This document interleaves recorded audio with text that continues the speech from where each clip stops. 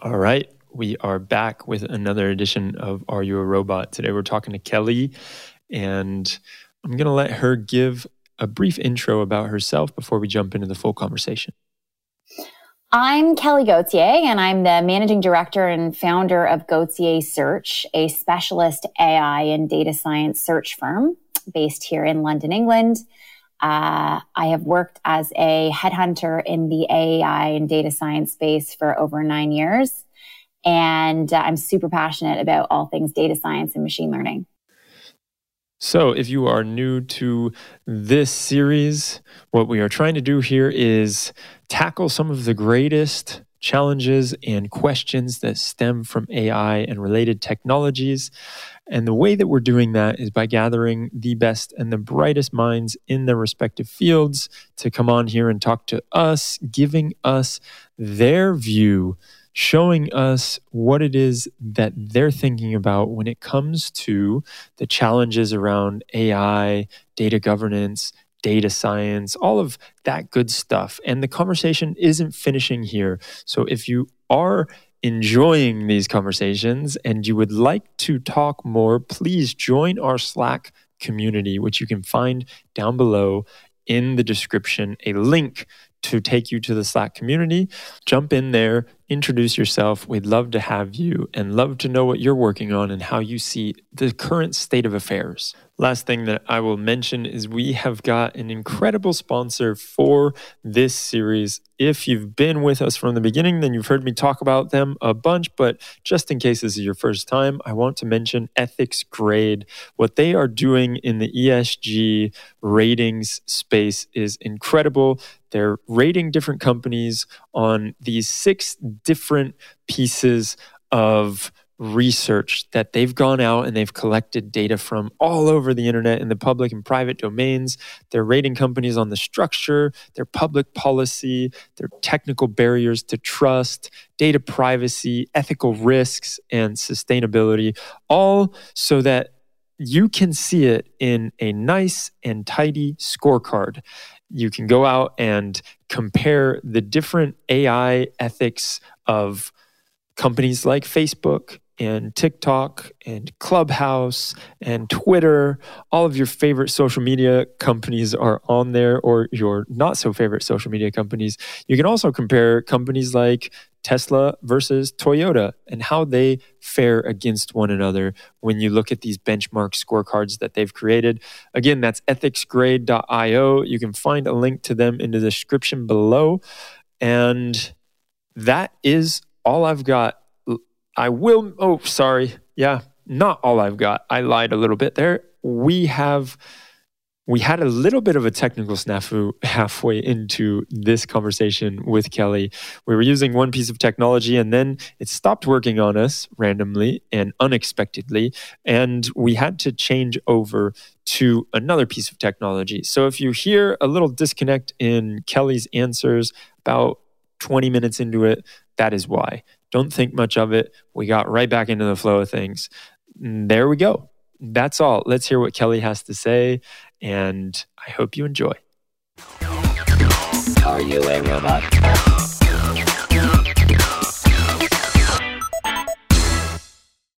Excellent.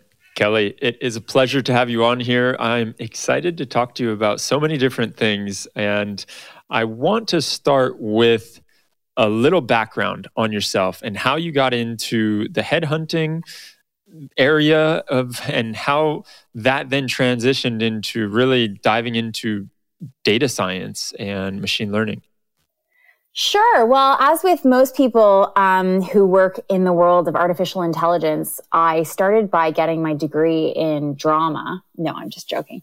I actually trained to be a teacher originally. I'm from Canada, and I did my undergrad and Bachelor of Ed at Queen's University in Canada, and set out to be a secondary drama teacher.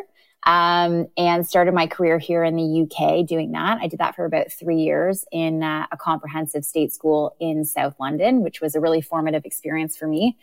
But I learned after 3 years of teaching that teaching is best left to people who couldn't imagine doing anything else and are, extremely passionate and kind of called to education. And that just wasn't me as much as I enjoyed it.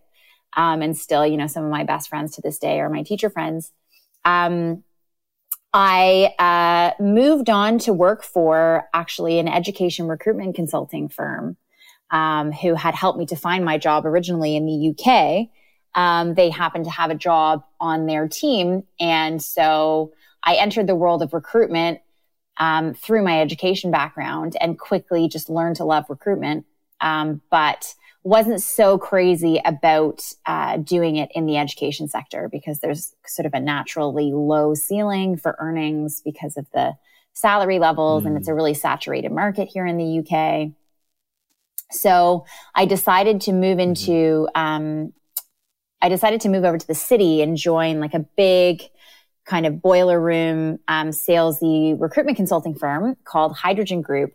Who were leaders in a lot of industries recruitment-wise when I joined them back in 2013. I originally joined their finance team and almost quit because I hated it so much. And when I was speaking to my manager, I was doing like contract recruitment into credit risk in Benelux. It was super niche and I had no idea what I was doing. And my manager, when I told her I was thinking of leaving, said, look, we don't want you to leave. We are in the middle of putting together this new recruitment function around big data and data science. And would you be interested in moving into that space? And of course, at the time, this is early 2013, I had no idea what big data or data science was. But when I started talking to some of my friends who were working in tech or working in advertising, they were like, you've got to do it 100%. Sorry, I should say the other option was to join the oil and gas recruitment team. And the oil and gas recruiters in the company were by far the biggest billers. They were making so much money and everyone in oil and gas was like, don't do tech, join oil and gas. And I actually went with my gut and I read so much about big data and data science at the time. It was like right after the Harvard Business Review had published their article about data science being the sexiest job of the 21st century, and joined the team. Credit to my manager, a guy named Nick Edelman, who now runs his own recruitment business, who like really won me over with the pitch, and joined that team and honestly never looked back. Like, it really helped me to fuse my love for recruitment with like interest in, cutting edge technology, and the applications of data science in real life were just so obvious and tangible to me. Like, I just sort of couldn't get enough of it. And then combine that with a love of talking to intelligent people and understanding what they do and what makes them tick. I got to do that all day long when I was talking to my data science candidates and clients. So, I've been kind of doing it ever since, in different formats. I worked with Hydrogen for a while and then with another company. And then I set up my own business in 2015 doing, search and recruitment for companies across the UK and beyond. It's incredible. It actually is nice to hear this story because I also started off as a teacher and I was teaching English in Spain. No way. And I know a little bit about this recruiting life because one of the students that I had, I would go to their office and it was a recruiting office. And so we would have class in the morning as everyone was filtering into the office back when those were popular. And we would be in there and we would be having English class and you would hear they had like a bell set up. And so every time someone closed or placed the candidate, they would ring the bell and it was like, oh, we placed somebody, great.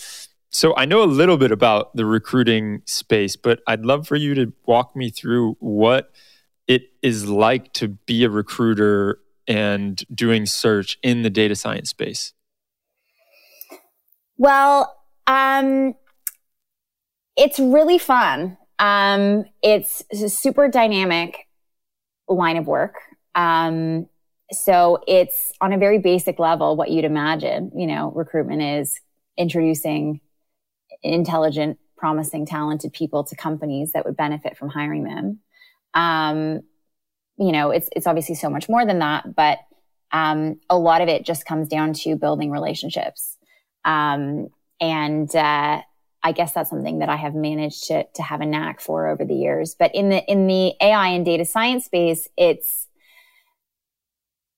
incredibly complex because of how technical the jobs are that I'll be helping companies to recruit for, but also the ever evolving nature of those jobs and the dynamic nature of job titles and, trying to navigate like the requirements of a company calling their job X, but knowing that the market is actually calling those people Y, and trying to mix and match, the needs of a company with the hopes and dreams of the candidate market. And in the artificial intelligence and data science space, there has always been way more of a demand for candidates than there is supply, as you know.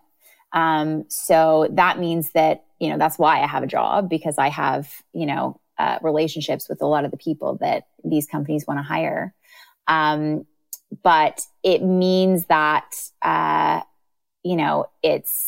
it's hard. It's really hard to find people who are right for the job, who are actually looking for a job, who have the skills that they say they have on paper, trying to understand that and qualify that as someone who's not technical can be quite hard. So I think probably the best way to describe it is like recruitment writ large is like pretty process driven. If you're working for a big recruiting firm, if you're doing it on your own, the actual process of it is straightforward, right? Like it's like you go out to your market, you find your people.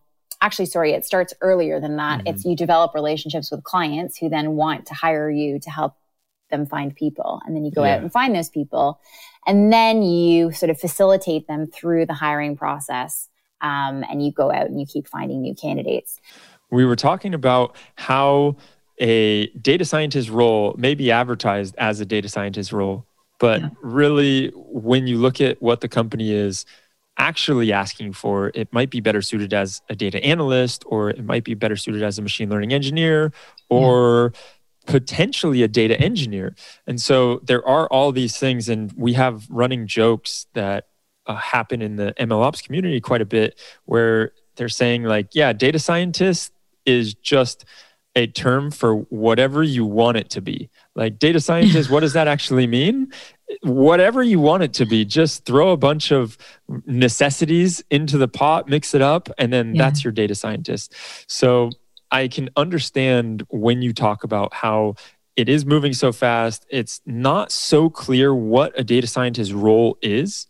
That is something that comes up quite a bit. And then even to the next level, like if you look for a machine learning engineer, what is that role? And also, you have to look at the maturity level of each company and know where are they when it comes to machine learning or their data science program, and seeing how they're able to react to all of this, I think is a very, very interesting piece. And then you have the fact that all of these different parts of the industry that's evolving, like the machine learning engineer or data scientist, and then they're now having to take on new skill sets or new roles, and you see the splintering of these different roles. Like in the machine learning community, we have the MLOps role that's coming up quite a bit, and then you have the what we jokingly call like the DevOps went into DevSecOps, and we're wondering when someone needs to make sure that there is model security or the MLOps environment is secure. What is that job title now? Is there going to be a ML secure ops job title? And so I can see how that can get very confusing very fast. And I imagine there's never a dull moment when you're dealing with any of this. What I would like to know though, when it comes to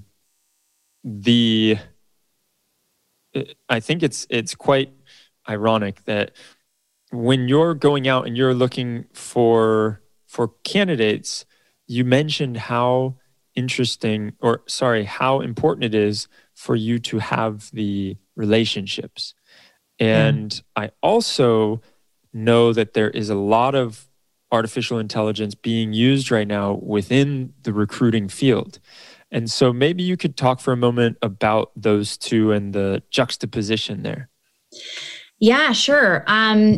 Well, I'm a little dubious at this point in time, to be honest, of the effectiveness of cloud-based ATSs and AI-driven recruitment software, because I understand, like, in theory, the idea, right? Like, finding a great candidate for a job in a lot of ways is a keyword exercise, right? Like, you know, a LinkedIn Recruiter is the number one tool used by headhunters and recruiters, whether they're working for agencies, working for themselves, or internally with companies. And, you know, that technology is incredible, but it's only as good as the person using it. Do you know what I mean? Like, so I don't actually know that much about technology like ZipRecruiter and those types of platforms because I've never had to use them. I'm sort of the alternative to using that. But what I do know is that I have explored a little bit tools that would help to automate candidate flow for me. So either outsourcing that piece to another company who can help me to find candidates and maybe I don't have time to find them. Or even when you use LinkedIn Recruiter, when you post a job on LinkedIn Recruiter, it automatically generates a list of candidates that they think would be great for your job. So that is like a perfect example. And the way they do that is using, you know, keyword searching, natural language processing. They're mixing and matching the people they think will fit your requirements based on the language of your advert. And more often than not, the candidates are not right for the job, truthfully. Like in a list of 25 to 50 candidates, maybe 2 or 3 might be spot on because there's a lot of ambiguity and a lot of room for error. Like, for example, on LinkedIn, as most people will know, you can track your career from the first job you ever had. Okay. So if you worked in the mall in high school, you can put that job on your LinkedIn profile, which sometimes people do. Or like the super competitive type A kind of, top academic candidates will put their jobs every summer that they have between their university years. And what that does is it confuses anyone who's looking for people with a certain amount of years experience. So if I then go into LinkedIn, or if, you know, within my job advert that LinkedIn is trying to match up to, I say, you know, you need between 3 and 5 years experience. As a data scientist, their algorithm will pick up on candidates whose criteria keyword search wise matches up, but who have 3 to 5 years experience, but they might not even be out of university yet. So like, there's always room to maneuver. So I think that as helpful as these technologies can be, and, you know, I'm sure that there are probably companies out there that you and I don't know about who have cracked it a little bit more than the ones that I do know about and are still working on it, you know, in beta or whatever. As far as the ones I've come across, the recruitment process still requires that like intuitive human element that a knowledgeable recruiter can bring, as well as the relationship piece. You know, there's lots of things that I know about what makes a good data scientist or machine learning engineer, or like the kind of nuances of the technologies that people are using or the ML ops stuff. Like, what I'm able to do because of the relationships I have with really smart managers and people who were once, you know, junior candidates who are now directors in large organizations, they can distill their learnings to me, and I can then, you know, imbue that into my searches with people in a network, and I can, have conversations that are educated with them and, tease out stuff that isn't in their CV, because not everything is in a person's CV or LinkedIn profile. So, I do think that, and I would say this because it's my livelihood, but I do think that so much of recruitment still does boil down to, the human connection and the ability to assess someone in more than just like a quantitative, structured way, but also on the qualitative and intuitive side. Does that make sense? That's a great answer. And I find it, again, very ironic because it is something that you are trying to get machine learning engineers, and there is that machine learning software out there that potentially can help. But at the end of the day, the human element is so important and it cannot be overlooked. And as hard as we try to get rid of that human element, so far, it seems like what you're saying is that it's not quite possible. Maybe in 5 to 10 years, who knows what happens and how the whole job application process will change. But for now, it seems like it's good to hear that. Like, I like to hear what you're saying because it gives me hope that not everything can be automated. Yeah. I mean, I think that gives us all hope. We all like to feel like we're adding some value as human beings. And, clients like to change their minds. They like to change their requirements halfway through a process. They like to, things that are formulaic are great, but they don't always work. Like, you need someone who can help to tailor things and tinker with them and suggest new ideas. And there needs to be like a critical thinking element in a recruitment process. And if you have, you kind of see it when you're working with a recruiter who doesn't know what they're doing. It's kind of the same thing. Like, you give them a list of requirements. Imagine you are this great kind of Series A startup that's doing a huge recruitment drive, trying to find like a whole data science team covering the whole life cycle. Maybe there's like a data product manager in there, ML ops, sure. And they hire a tech recruiter who is a generalist, and all they're going on is the job description. So, they'll do keyword searching and, sure enough, like, they won't come up with anyone. They might get lucky, but they don't have the capability of like pushing back and asking questions when they don't understand, or when they feel like a job description doesn't resonate with the market, or like the salaries are out of whack. Like, so, in the same way that a machine wouldn't be able to push back, someone who doesn't really know the ins and outs of it and the subtleties of the market wouldn't be able to either. So I want to change gears real fast. And this is something that I've been pondering for quite some time now when it comes to recruiting and recruiting a diverse field and recruiting getting the best from everywhere, right? Not just the best from one specific profile or candidate. And I've talked to some people about this because it has been on the top of my mind. And I know that you have some thoughts around like gender and ethnicity equality and making sure that we're hiring fairly all around. So I bring it up to you for this reason. And it's something that when I've talked to other, like, let's imagine that Series A startup that you were talking about, and they're based in one of these tech hub centrals. We can even say London, right? And they say, okay, we want to get the data scientists, or we want to figure out our data product. And so we need to go out and hire.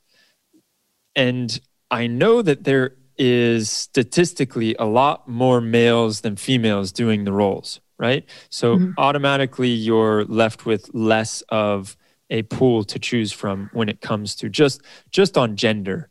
And then we can talk about race and all of that more later. But then when I look at that, like the pool of someone that is female compared to male, or non-binary, whatever they choose to go by, it makes it very difficult for the Series A to be equal, right? And then on top of that, you have all of these other companies that are big and have a lot of money to throw around, and they care a lot about the equality piece too. So if there is this smaller pool already just by definition, and then on top of that, you have these sharks in the water that are going and they're snatching up every good engineer that is not a male or a white male, then it makes it even more difficult. And so I've talked to some people about this, and I've heard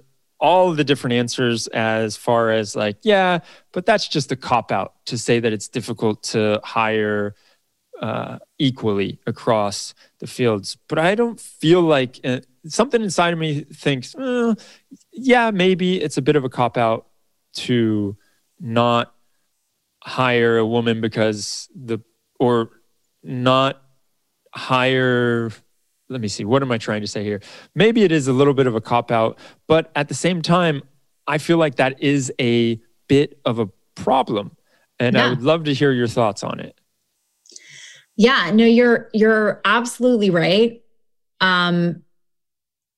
It is, people pay a lot of lip service to diversity, equity, and inclusion. Like, let's be honest. People talk about it. You have to talk about it.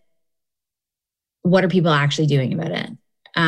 Working with a recruiter is actually really handy in that respect, because we're in the trenches, like, using our various resources to compile projects and lists of all the people who are representing the skill sets and job titles that people are after. So I could tell you, like, in a more recent search that I did for data engineers, I could break down for you like the ethnicity of the candidate pool and the gender and all of those types of things.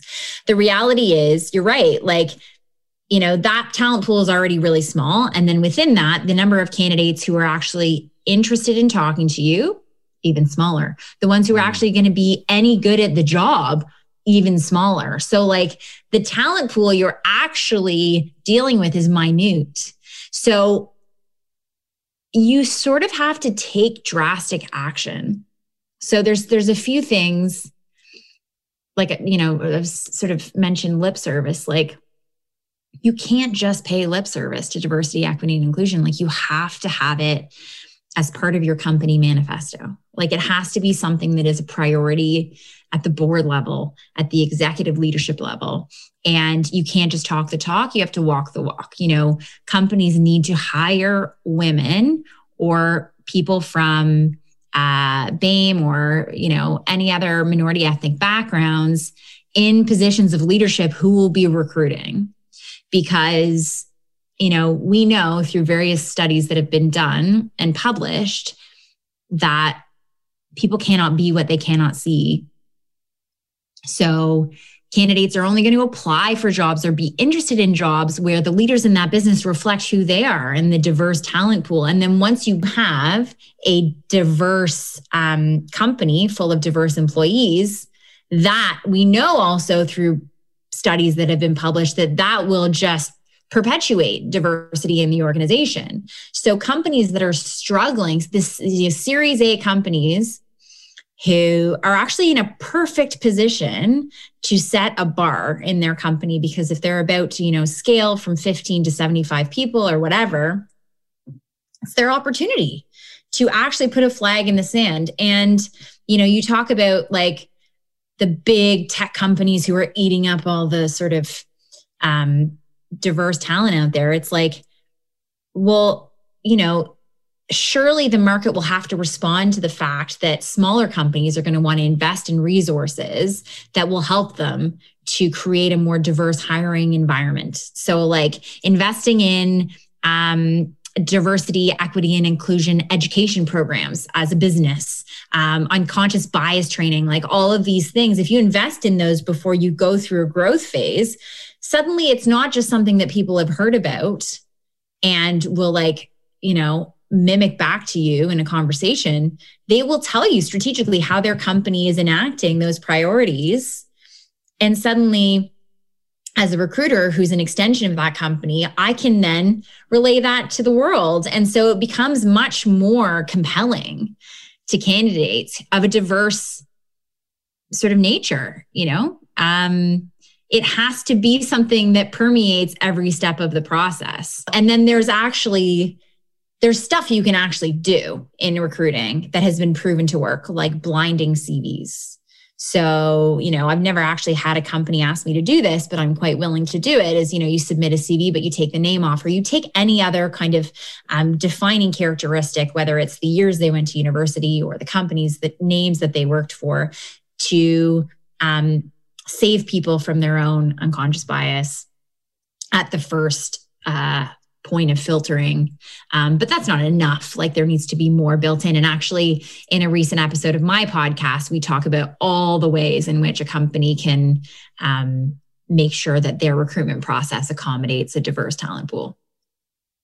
So now comes the sticky question. And forgive me if I sound like an asshole in this mock part of, and I realizing when I say that, it's like the excuse, like, oh, forgive me for sounding like an asshole. Now I'm just going to be an asshole. And yeah, it's okay. Hopefully it doesn't. It's not that, because really I care deeply about this, and I understand that there are difficult questions that are going through, and difficult situations that Series A startups are going through. And first of all, I love what you're talking about, like success breeds success on this front, and this upward, or this, instead of it being like a vicious circle, it's like this successful circle, and it spirals up, and you get more diversity because it is a part of the brand.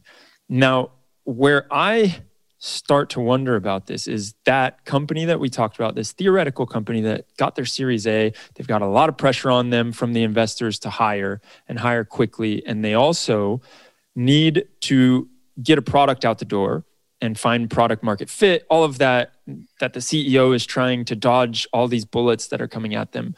And they also want to keep a high quality of technical recruits, or just anyone that comes on to the business. They want to make sure that everyone that they hire is a cultural fit, but B, they do what they say they do, right? And they can do it well. And now the question that I have that is potentially controversial, hopefully not, but I've got to watch my back in a way, is, do you take it, because you cannot find someone that is diverse, that is at the same level as someone that is just the typical same person that you have at the company, like a white male? Do you take a hit on the quality? Hopefully it doesn't come to this, right? Hopefully it's not that. But if you're the CEO and you're looking at two different candidates and you say, well, this one, it wasn't as strong technically, but they do the diversity thing well, and hopefully it's not looking at it just like that, but these are things that they're factoring in, right? So is it, when you talk about bringing that into the blood of the company, is it really leading with that and saying, we'll take a hit on someone not being as technical if they can add to our diversity? Controversial question, my friend. Was it? Okay. See, so no, it's okay. It's okay. But that's equity. That's the definition. It is raising up and empowering people who do not have equal opportunity for success, and creating a situation that will foster that. So I guess my answer is yes. Like, in some cases, I think you do. I don't think, and to be fair, like, and totally honest, I'm not an expert in DE&I. So, like, I'm sure you should actually have another guest on who's I could recommend some people who are real specialists in this. Yeah. But yeah, I mean, I think you do have to concede a little bit. So again, Greg, my collaborator, and I talked about this in a recent episode that hasn't been published yet. We talked about how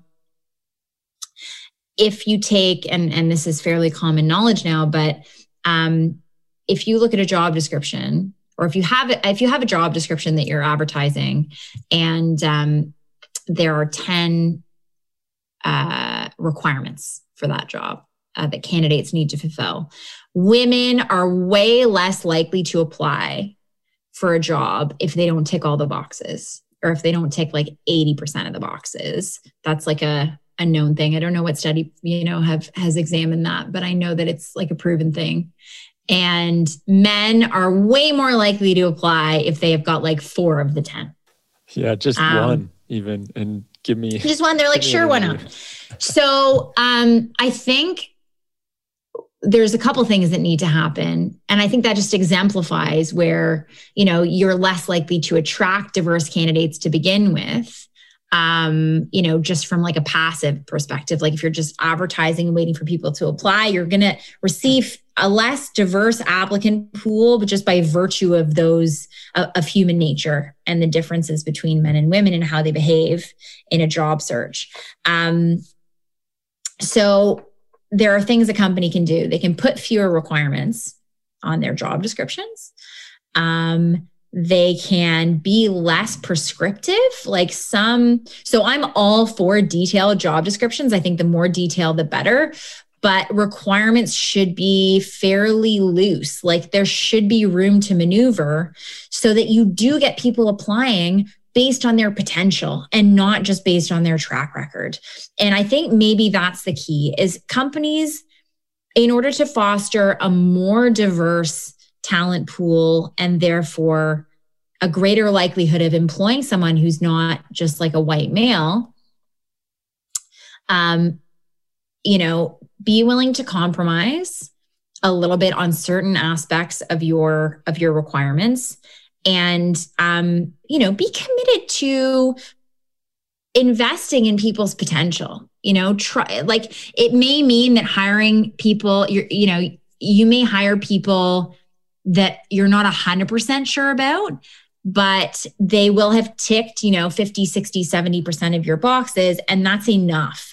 Being kind of less militant about needing everyone to tick all the boxes will just naturally allow the talent pool to broaden. And I think by virtue of that, you'll end up with a more diverse talent pool. I think it's not an easy question to answer. Like I think a lot of companies are navigating this, and the fact that talent is in such short supply to begin with is, a bit of a nightmare for all these companies who want to hire.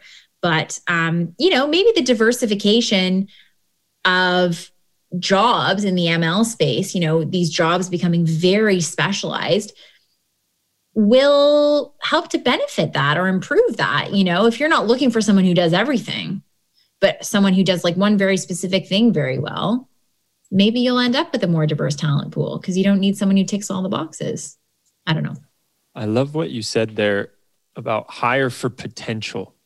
Yeah, man. Really, that is huge, and not looking so much at what they're doing right now or what their track record is. I mean, of course, these are things that should be taken into account, but realizing that this person is really, there's a lot of room to grow. And I really resonate with that one because that's how I feel I am. I really feel like I was, maybe a year and a half ago, I knew nothing about machine learning. And then I fell into this community around ML ops, and now I know a little bit. And it's because of that, because of the hunger that I had to learn. And so really trying to hire for potential is crucial there. And the other thing that I find fascinating on this is that quote that you said, you can't be what you don't see. And really what clicked in my head when you said that was, if you have someone in a leadership role that is diverse and they are out recruiting others, then it is going to be much more of an inspiration for everyone else that they are trying to bring aboard. And those are two things that I'm going to take away from this. And I really appreciate that perspective. And hopefully it wasn't too controversial of a question that I asked earlier. We'll hear about it in the comments, I'm sure, or someone will write a bad iTunes review. So if it was, please feel free to do it, whatever. It's all good for the SEO purposes. But anyway, I want to finish talking to you a little bit about your podcast and things that you've learned, what insights you've come across so far since you've started doing it. Wow. Yeah. So, I've been a podcast enthusiast for like over a decade. I used to listen to podcasts on my iPod. The first podcast I ever listened to was Radiolab. A friend of mine got me into it. So good. So I'm talking like 2008 vibes. I was listening to Jad Abumrad and Robert Krulwich, like teach me science in a way that was incredible, like compelling for the first time since I was like 7.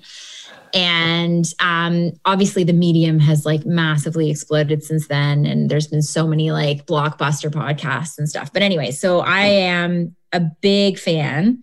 And actually doing a podcast wasn't my idea. It was an old client of mine, actually a recent client, but also old client, and just contact good friend of mine, Greg Detra, who used to be the chief data scientist at Channel 4. Was like, I'm thinking of doing a podcast, but he was like, I don't really have time to do it. So can you organize it? And I was like, sure. Not really, but fine. And we kind of went on this journey together. And the premise for it was basically like, we saw a gap in the market for the podcast is called The Data Dig. And we were responding to this gap in the market for understanding data science from a business perspective. So empowering businesses to use data science and demystify it so that they can, for the companies out there who aren't, powered by AI, like how can they leverage AI to improve their, whatever. It's been so fun. It's been completely illuminating, as you know, like really hard work. Luckily, we quickly realized there was no way we were going to be able to do it on our own. So we've got some help with marketing and production, an amazing producer that we're very lucky to be collaborating with, Misha. And it's just been such a great forum to have conversations about what's happening in the space. Our most recent episode that came out today is called What is a Machine Learning Engineer? And it's all about like trying to figure out where data science ends and machine learning engineering begins, and trying to like figure out why everyone's trying to rebrand their data scientists as machine learning engineers and why that's dysfunctional. And, so we really get down to the nitty gritty of it. And I think we do it in a way that is actually appealing to a broad audience, because we don't get hung up on like the technical stuff. We talk about the application of it. And we also talk about stuff that's kind of universal. It kind of transcends data science. We talk about how to apply for a data science job and how to hire a data scientist. And a lot of the themes are pretty universal. So yeah, it's been an awesome journey so far. And we're getting more and more guests on now. So I'm looking forward to where it takes us. That's excellent. I love hearing about this, especially because these are important questions that are coming up. And as we mentioned it before, the splintering of the machine learning engineer, or even a data scientist, is just whatever you want it to be. Yeah. It's something that it needs to be changed. And hopefully in the next couple of years, it will be, that we understand when we say data scientist, we mean one thing. When we say data engineer, we mean another thing. When we're looking for an analyst, it's something else. And the job description, and I think this is really apparent when you look at a job description for a machine learning engineer from one company, and then you look at a job description for a machine learning engineer at another company, and it's two totally different worlds. It's like they're in different universes. Mm-hmm. And you realize that if someone that is a machine learning engineer is expected to know everything, it's going to be really hard on them because you can't know all of this, that these two universes are so separate, and there either needs to be standardization in the way that we talk about it, or the splintering, I think, that we were mentioning, and so that we can say this is a more specific type of machine learning engineer. And then also on top of that, you have all this new terminology that's coming out, and so you have the ML ops coming into play. And is there such thing as an ML ops engineer? I've even heard people say like machine learning scientist instead of a machine learning engineer. And then you have the machine learning researchers. And so there are so many new words that come out every day that you hear something new. And I think it's great that you're spreading the good word about that and trying to help standardize it. I have one last question for you before we go. Kelly, are you a robot? No, I'm not a robot. Proud to say. Are you? Not that I know of. I really hope not, but there is a slight possibility. There is. I have a hard time proving why I'm not.